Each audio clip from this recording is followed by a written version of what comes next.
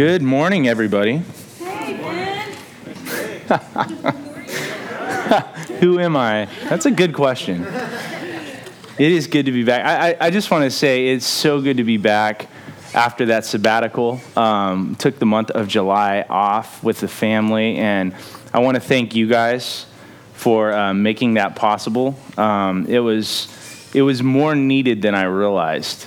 You ever do that? Like you do something in life and you're like, man, I needed that more than I even thought possible. So thank you guys so much. And thank you for welcoming us back as well. And not saying, hey, we figured out we don't need you here.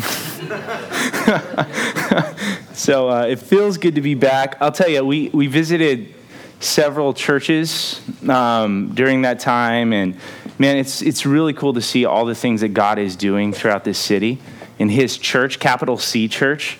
You know, we do believe there's one church. Amen. There's one church here in San Diego. It is God's church, and we get to be a part of that family. And so it is wonderful to go and check out all the different expressions of God's church and meet different kinds of people and hear different kinds of preaching, listen to different kinds of music. And I'll say a couple things. One thing that warmed my heart actually was every time without fail that we left another service, my wife and kids would turn to me and say, kind of wish we were back at New City. And it's not because like we're so polished and we've got it all figured out, like, but it's you guys, it's the family that feel the same when you go somewhere else. So thank you for that. And also the thing I noticed when we would go to other churches is how hard it was as a pastor to turn off and just sit and be there. Because, I mean, there's so many things, like you're sitting there and you see things that maybe you think that your church community could do better. Like, so somebody walks in and they obviously don't know where they're going or what's going on, and nobody's walking up and greeting them. And I'm like, oh, I've got to greet them. You know, I start walking over. I'm like, okay, calm down, Vince. You're on sabbatical. You don't have to fix all the problems. And then you see other things that this church is doing and the way they did the lights and the way they did this thing, and it's amazing. And you're like, oh, we need that. And I found myself walking up to like the AV guy at one of the churches and was like, dude, okay, so that slide that you did, how did you? And right when he started to respond to me, I felt the Holy Spirit say, go sit down. Like, what are you doing? This isn't recon. It's sabbatical, you know. So, and I think that kind of awakened just an awareness in me of how difficult it is, I think for me, but for all of us in our society, to just stop and slow down, because we're always pursuing something, we're always chasing something. And a couple years ago, I read a book by Steinbeck. It's become my favorite novel of all time, called East of Eden. And this struggle that was going on in my heart reminded me of this quote, and I threw it up on the screen. And I think it's a profound quote. He says, underneath their topmost layers of frailty, men want to do good and want to be loved. Indeed, most of their vices are attempted shortcuts to love. And I started thinking about that. Let that just marinate on your cranial tissue for a second. You know, when you think about all the things going on in our world, man, stuff that I feel like we're alive back in the 60s and 70s, right? The threat of nuclear war and political unrest, and man, the stuff happening in Charlottesville this weekend. And the anger and the hatred and the fear. And you start thinking, man, what do I have to offer that? What do I have to give to that? And how did those people get there? Could I get there? Is that Christian notion that the same brokenness out there is the brokenness in here? Is that true? And I think, as I was meditating on that, if Steinbeck is right, and I think he is, then our biggest struggle in life may not actually be the fear and the anxiety and the anger and all the big stuff out there. And it may not be the stuff even that we deal with in our day-to-day. The fears and anxieties about our relationships and about our careers and about what's next and finances. And our biggest struggle may be believing that we are in fact loved and valued. I think we all want to accomplish something with our life, right? Most of us, we look at our life kind of through the lens of accomplishment. We want to do something, whether it's something grandiose in society to bring some big change, or whether it's we want to write a book or win an award, or start an amazing career, or own a home in San Diego, or invent something that gets featured on Shark Tank, or whatever. We want to do something. As Christians, I think even more, it's kind of incumbent upon us. We want to do something with our life. We want to make a change. And the older you get, the more you start to realize that your happiness or your sadness in life is greatly dependent upon what you see when you look in the rearview mirror. That's right. And what kind of legacy you're leaving. What kind of place you've carved out for yourself in the world. What am I leaving behind? We all want to do something with our life, and that was highlighted for me so much on my sabbatical as I sat around completely useless to anybody. It's as if God said, no, Vince, just sit in a chair and don't do anything. Do you realize how hard that is? I'm like, no, I've got to go, because I got to do something, because I'm part of this race, this game to do something with my life, to accomplish something. Henry Nouwen says it this way, this quote, it's as if life is one large scoreboard where someone is listing the points to measure our worth. And before we're fully aware of it, we've sold our soul to the many grade givers. And when that happens, when we're living for all of that, it means we're not only in the world, but we're of the world. We've become what the world makes us. We're intelligent because somebody gives us a good grade. We're likable because somebody smiles at us. We're valuable because somebody says thank you. Before you know it, eventually we begin believing that we are what we do.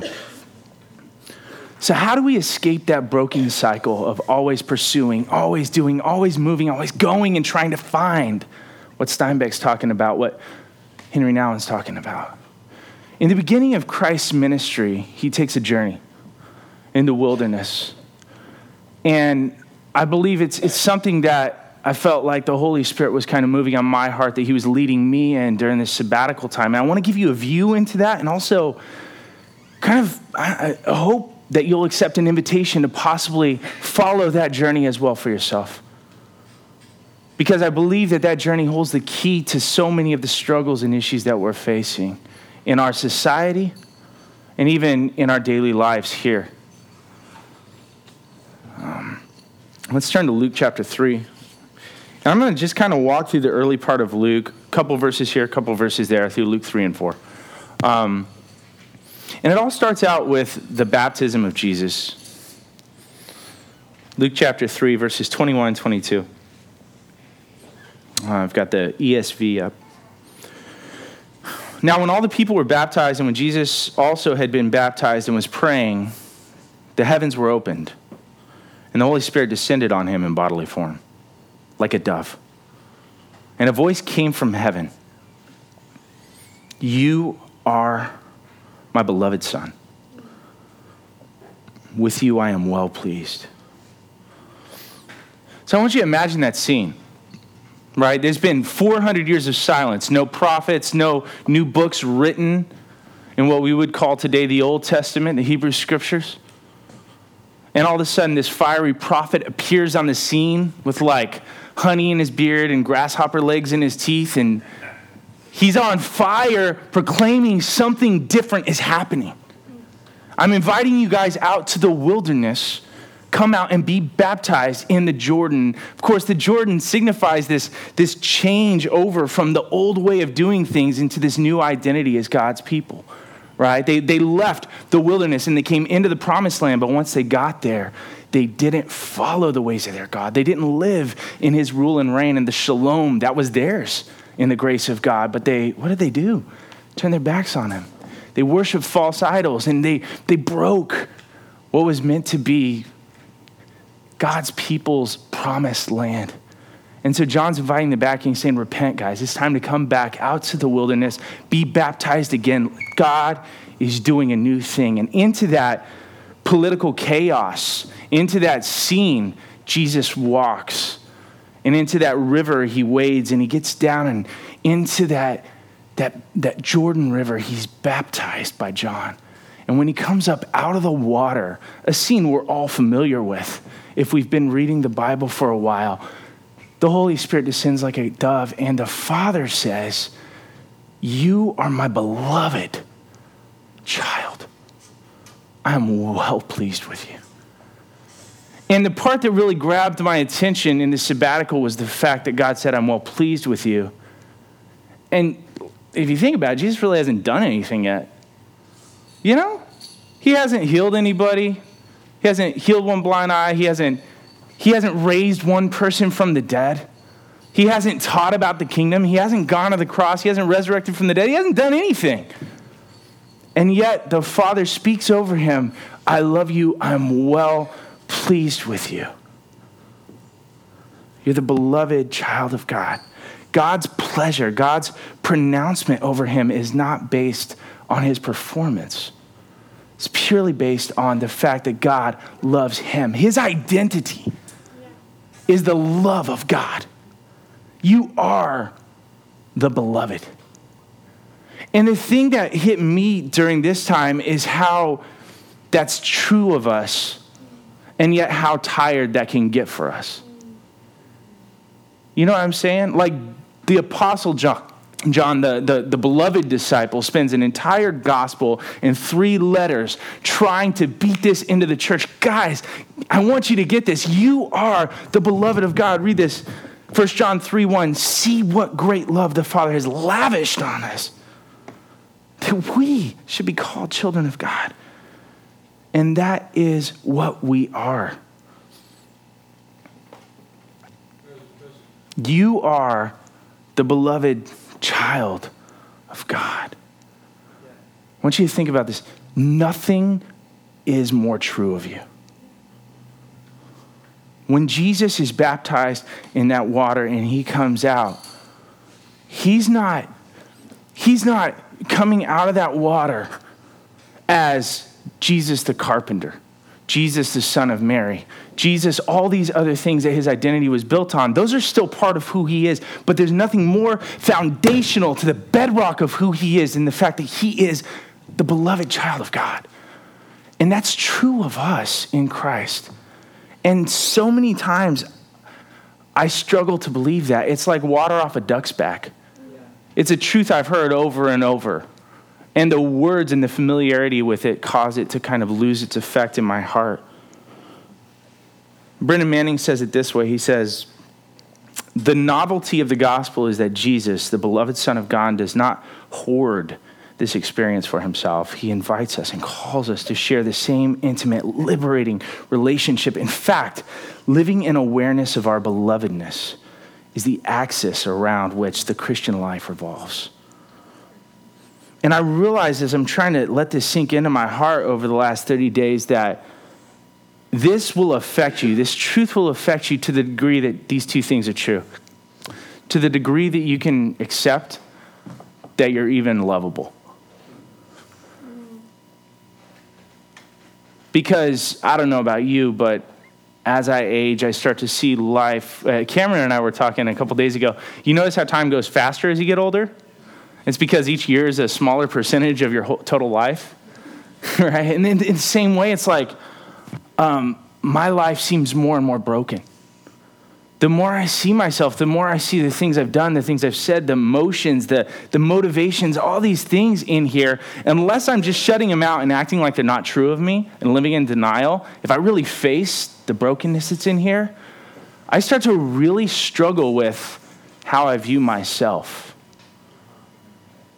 And it's really easy to project all those ways that we see ourselves onto our Father. The words that have been spoken over us, we project those onto our Father. Do you believe that you're even that lovable? Do you believe it could be true of you that he loves you that much? And the second thing is, you can see God in his glory. Like to realize who it is that calls you the beloved in the first place.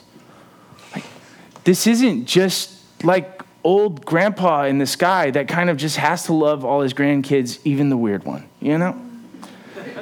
We love him. Yeah. There he goes again. We love him. This is the God that spoke and everything that is came into being, from the smallest atoms to the grand cosmos and the multiverse and stuff that I think with our finite minds, if we try to grasp, it just becomes numbers and pictures and charts, but we can't get there, how big it is. And yet God's outside of all that. And he stands outside of time. And he sees you're in from the beginning. This God, this grand God, enters into that story. And he chooses to opt in even when people turn their back on him. The first people who had it perfect, man. Like if he just had one opportunity to not screw it up, Adam and Eve had it. One tree, don't eat that one. I feel like my whole life is walking through a garden of trees and all of them are the wrong one. And I got to try to find the one right one, you know?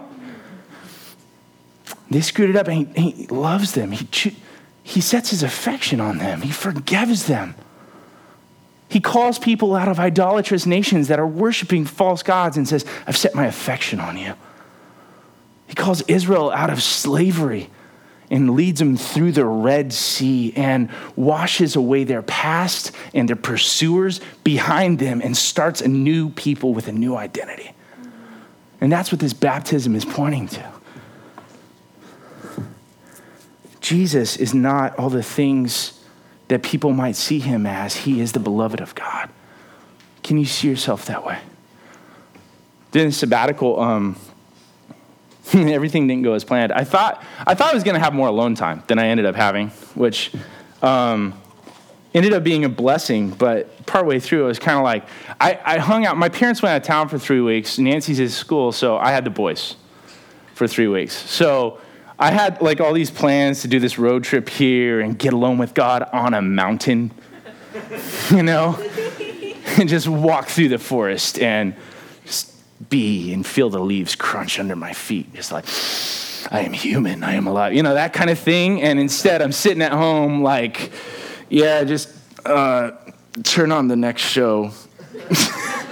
I need time in my Bible, just, you know. So I was kind of in this, like, if I'm honest, I was in this state where I was just like dad and babysitter and all that stuff. And there comes a time, you know, when you spend more time with people that even though, like, you love them, like, friction happens. You guys experience that? Yeah. And even more so, like, no, some of you know, but most of you, yeah? Okay, cool. So that's what I'm going for, the bell curve. Like, most of you guys. Okay.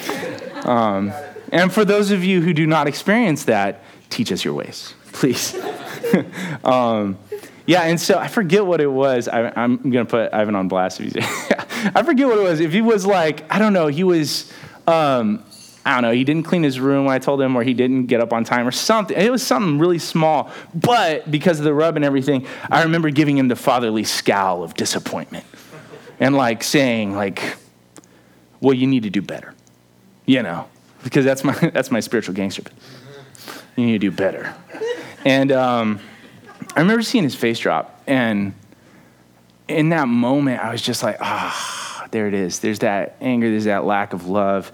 And I thought, I hope he never equates my love for him with his actions, with how good he does or bad he does. I remember we were at the pool, and I pulled him aside, and I said, sorry if I'm embarrassing you.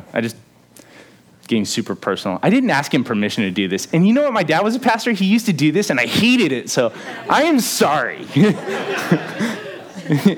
Don't hate me. Don't resent me. I just told him, I said, look, if there comes a time in your life when you're looking back and you wonder if you did anything worthwhile and you wonder if you did anything good, I want you to know that you have been God's gift to me, that you are a miracle, that I love you, and nothing you could ever do would change that. And like, it was like one of those moments, you're like, oh, Dad, thank you. And I'm like crying, and he's like, it's a good thing to say, Father, you know? But the thing that hit me, the reason why it affected me emotionally so much is because as I turned to say that to him, I felt that fatherly love of God come over me and say, yeah, that's true of you. And you're a busted up, broken down dad. You're not perfect. But I'm a perfect father, and I've loved you. Nothing you could ever do can change that. Do you believe, can you hear God's voice today in the stillness of this place speaking over you? You're my beloved child, my son, my daughter. I'm pleased with you. I'm proud of you. I enjoy you. Can you hear that? That's what Jesus hears. And I could probably close right there, actually. Like, if you could hear that today over yourself, that's enough. That would change your life. That would change my life. But Jesus moves from there in Luke 4, verse 1, and it says this. And Jesus, full of the Holy Spirit, returned from the Jordan, was led by the Spirit into the wilderness for 40 days, being tempted by the devil. And he ate nothing during those days, and when they were ended, he was hungry.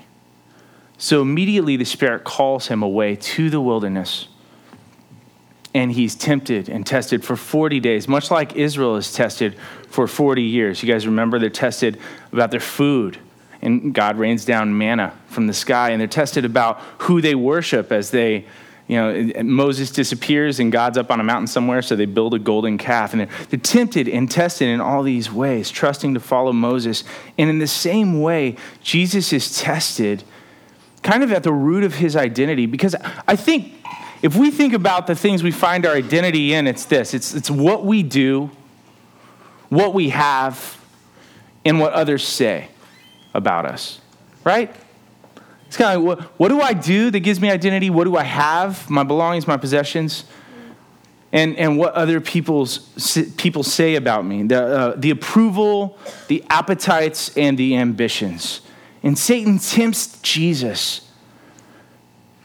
And how does Jesus respond? You guys remember? Scripture. It's interesting for those who my Theo nerds in here. All those scriptures come from Deuteronomy, where God is speaking to Israel about the wilderness. And he's saying to Israel, this is how I wish you would have responded in the wilderness. You guys were hungry, and I fed you with manna. But I gave you my word also so that you would know that man does not live by bread alone, but by every word that comes from the mouth of God. So Jesus is quoting these scriptures that God gives Israel in the wilderness where they're failing the test. And he's quoting those back to the enemy who's tempting him. And Jesus is, in effect, passing the test in the place of Israel. Does that make sense? God is passing the test for his people. God in the flesh is facing the greatest temptations at the root of who we are. Our greatest struggles in life, our ambitions, our appetites, and our approval. And Jesus wins. And in the middle of the wilderness, with that voice leading him, saying he's the beloved, he's stripped, he's emptied out of everything else. Every other voice that would vie for his attention, that would call out good or bad toward him. Every distraction in his life. In that wilderness time, his ministry is forged. His identity is solidified as the beloved of God. He's emptied of everything else and just filled with God's love. Thomas Merton says this. He says, the indispensable condition for developing and maintaining the awareness of our belovedness is time alone with God. In solitude, we tune out the naysaying whispers of our worthlessness and sink down into the mystery of our true self. Do you have that in your life? Do you have a wilderness place in your life where you can go and be emptied out of all the other voices and all the other distractions and hear God's love over you, spoken over you, that you are the beloved child of God? Do you have a place of silence?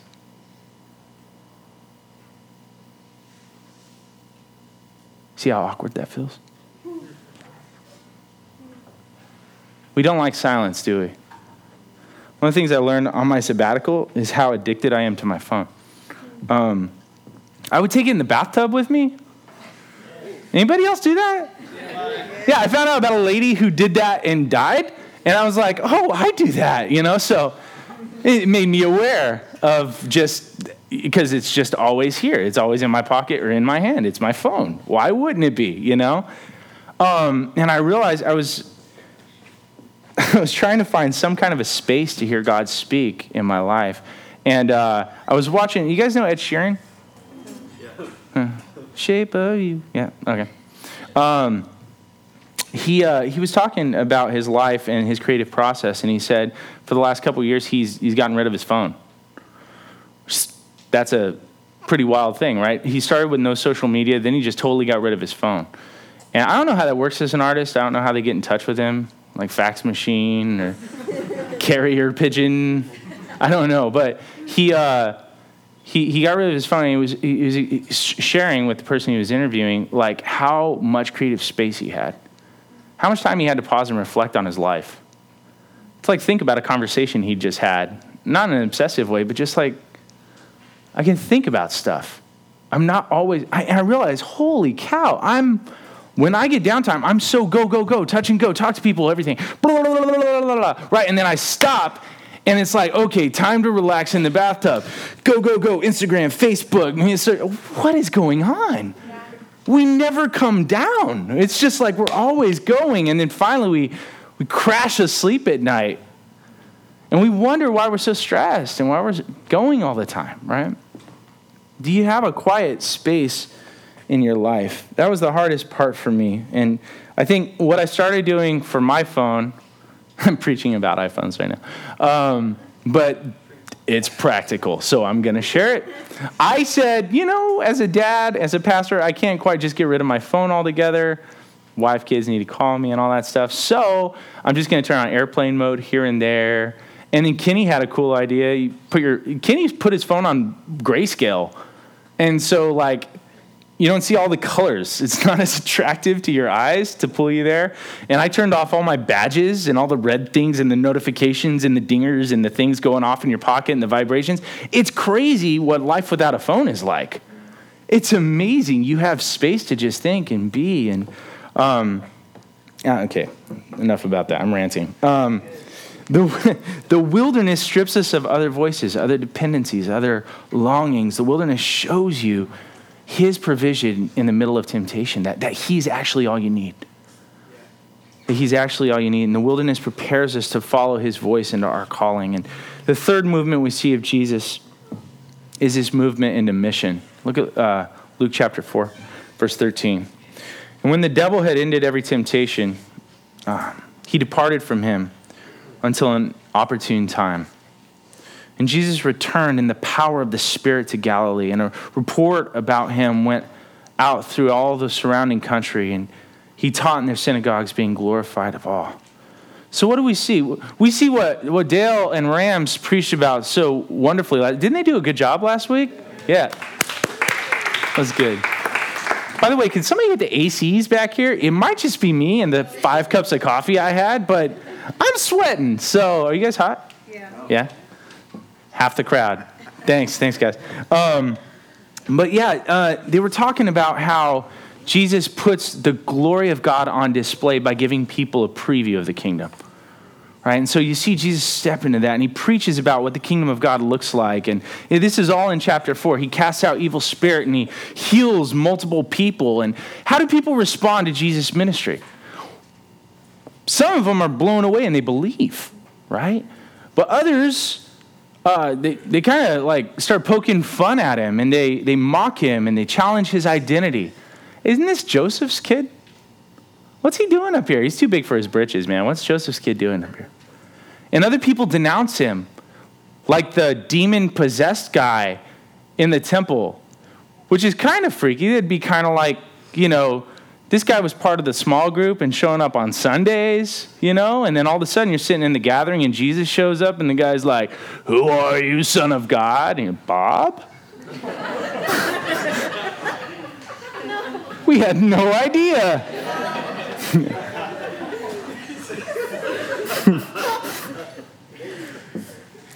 I also watched a lot of stand-up comedy while I was... Sorry. They try to mock him. They try to denounce him. Some try to kill him. They lead him up a cliff and try to throw him off the cliff at the beginning of his ministry. And he passes through the midst of them, which must have been quite a sight, and walks away. How did Jesus deal with all of the rejection and all of the trouble that he was going to walk into without coming apart at the seams? I mean, I can come apart at the seams if the barista's a little mean. She didn't smile at me, just like, "Argh."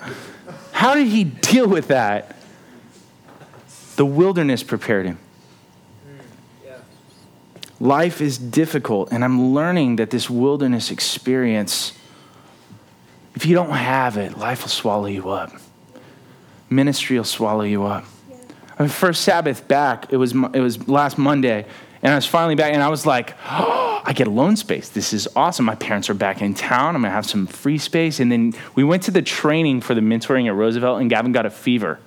And so then we're up till 2 a.m, making chicken soup and making sure he stays cool and all that stuff. And I'm like, "Oh man, here goes another Monday." And I was getting bummed about it, but I was like, "All right, God, well, I trust you," kind of resentfully, kind of surrendering in worship. Whatever.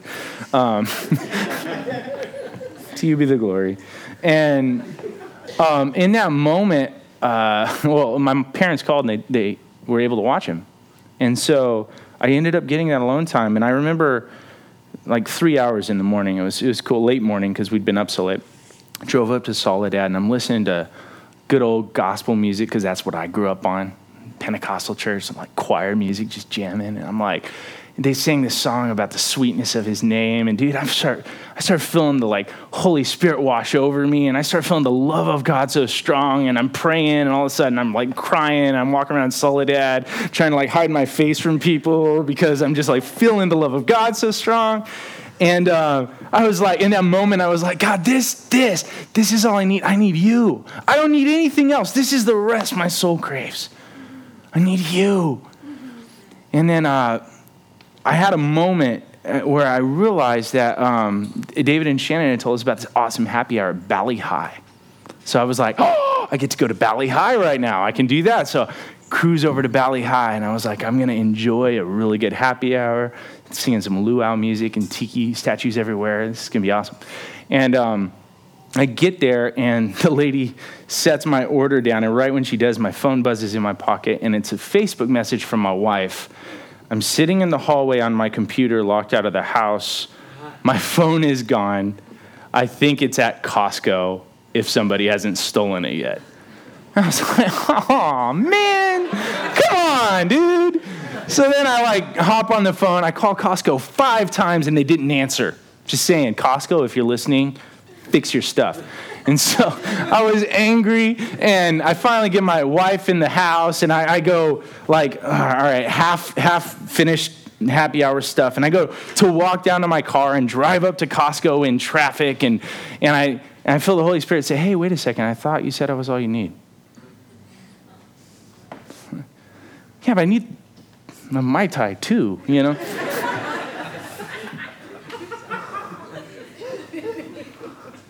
And in that moment, I felt that peace and love come back over me and wash over my soul. And it was so cool because I got in my car and I turned on some Luciano Pavarotti, and I was in my little classical bubble driving in traffic, just singing Nessun Dorma at the top of my lungs, which none of you want to hear. But I realized coming back into life itself is difficult. It's kind of like when you've been working out for a long time and then you take a break for a month or two from working out and you go to lift the same weights that you were. You feel the difference. You're like, "Man, I was benching that? That's amazing." I didn't realize how much I was doing and how much I was carrying. Oh man, even losing, I couldn't finish my Mai Tai, just messed me up. And if you can't handle the small things, how are you going to handle the big things in ministry? How are you going to handle the rejection? How are you going to handle the people who are overwhelmed with fear and anger at the threat of nuclear war and at the brokenness happening in Charlottesville? How are we even going to be prepared to deal with our friends and neighbors who are struggling if we can't handle a freaking Mai Tai or a barista? If we don't have a quiet place in our life, that wilderness place, we'll never be ready to handle the mission that God has given to us. And so we see Jesus do this one last thing. Luke 4:42 through 43. And when it was day, he departed and went into a desolate place. And the people sought him and came to him and would have kept him from leaving them. But he said to them, I must preach the good news of the kingdom of God to other towns as well, for I was sent for this purpose. After a full day of pouring out in ministry, Jesus went to a lonely place to pray. To grow in the awareness that all the power he had was given to him. That all the words he spoke came from the Father. That all the works he did were not really his in the first place, but the works of the one who sent him. Listen, you can't be effective in this life without finding that quiet place with God. Because if you don't know who you are, if you're not convinced to your core of his love and acceptance of you, the voices of this life will speak too loud. And the distractions of this life will shine too bright. But it's in that lonely place where Jesus finds the courage to follow God's will and not his own, to speak God's words and not his own, to do God's work and not his own. He reminds us of that constantly, doesn't he? Like in John, where he says, by myself I can do nothing. I seek to do not my own will, but the will of the one who sent me. Or what I say to you, I do not speak of my own accord. It is the Father living in me. How? It was in that quiet place where he got alone with the Father and was washed over with the love of God. And the temptations and the trials came and they stripped everything else away. And in that desolate wilderness, quiet spot, he remembered who he was and what life was all about. It's in that place we learn to embrace and pause and reflect and eventually prepare to follow the voice of God as he leads us into his mission. I'll close with this quote, start wrapping things up. One more Henry Nouwen quote. If you haven't ever read Henry Nouwen, just read him. Somewhere we know that without a lonely place in our lives, we are in danger. Somewhere we know that without silence, words lose their meaning. That without listening, speaking no longer heals. That without distance, closeness cannot cure. Somewhere we know that without a lonely place, our actions quickly become empty gestures. The careful balance between silence and words, withdrawal and involvement, distance and closeness, solitude and community forms the basis of the Christian life and should be the subject of our most personal attention, because a life without a lonely place, that is, without a quiet center, becomes destructive. Without that place in our life, we stop believing that we are his beloved. And we start turning to those shortcuts for love that John Steinbeck was talking about. We start pursuing love and life and trying to be good and trying to do good in all these forms that end up getting warped and turned into funky ideals. And pretty soon we're doing things we could never imagine ourselves doing, caught up in vices, never coming down off the high of continual work and proving ourselves and doing. But if you can have that quiet place, you can hear his love for you. Do you have that quiet place in your life? I'm not just talking about turning on K-Praise on the way to work in traffic. It's good. That's not... Love K-Praise. Do you have that place where you can get alone and away from everything and be with the one who formed you and made you? Do you spend time with God and here's love for you? As we wrap this up, I want you to remember something that's probably the most important thing I'll say in all of this, and that is that your identity is not in doing this perfectly either. Because none of us are going to do it perfectly. I don't know about you, but I've realized for a very long time that I need a quiet place to get alone with God and be his, and I still fail more often than not. Your identity is not in doing this perfectly because he already did, and your identity is in him. The good news of the gospel is that you need the desolate place to be reminded of your identity, but not to secure your identity. It's already been secured for you. Amen? Without it, you might forget who you are. You might forget how loved you are. You might forget how valued you are. But the point of this sermon is not just to follow Christ's example into the wilderness and have that quiet place, but it's to rest in Christ's sufficiency for you. That he did this perfectly for you. Because of Christ's perfect life in your place.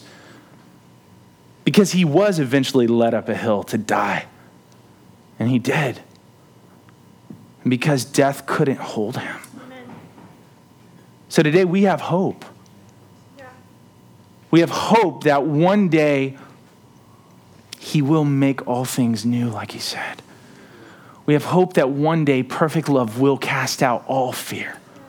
And not just here in our lives. It's going to start here, but it's going to radiate out. One day perfect love will cast fear out of this world. And it will be gone once and for all. We have hope that one day the anger and all the stuff that we're feeling right now as we read our news feeds in our busy moments, that's going to be replaced by peace. And God will reign, amen? Yeah. If you've placed your trust in him, today you can hear the Father say over you, you are my beloved. I'm so pleased with you. You can start getting away with him. You can recover your life. You can hear him in the still calmness of those desolate places. When you have that, you can face trials. You can face temptations. You can say, hey, life, bring your best. Go ahead.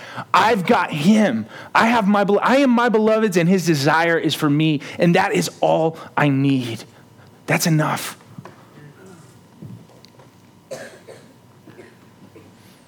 And close your eyes with me.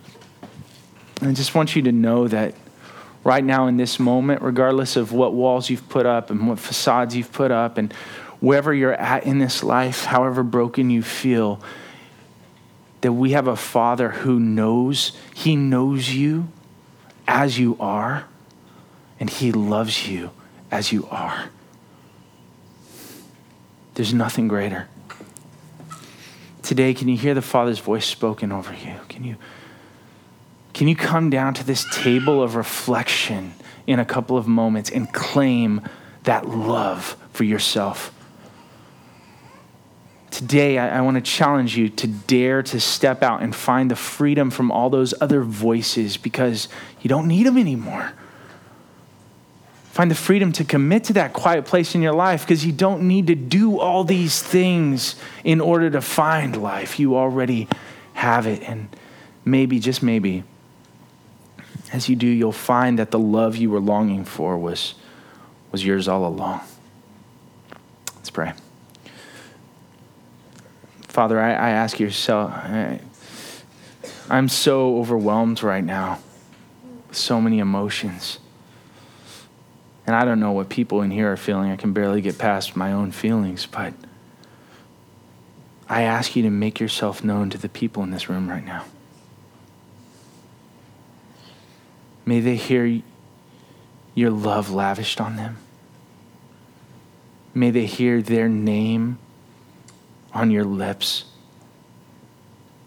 May they know more profoundly than ever before that they are your beloved son and daughter, that you are well pleased with them. I pray a blessing on them right now. God, I bless them. They are your children, purchased with a great price, redeemed, spotless, holy, destined. I ask you to help them to rest in your love. and to live lives filled with meaning and purpose and value out of that love. May they be so filled with that love that it's all they have to give to the hurting people in their life. May they be so forgiven that all they have to give to people around them is grace.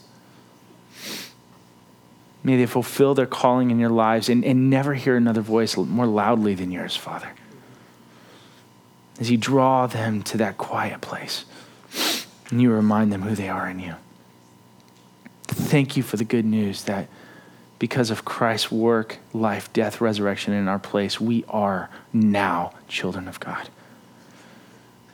And I pray, Holy Spirit, you would bring that truth so deep within our hearts over the next few moments as we sing and pray and respond, that people would leave here changed and never go back to the rat race that we so often find ourselves in.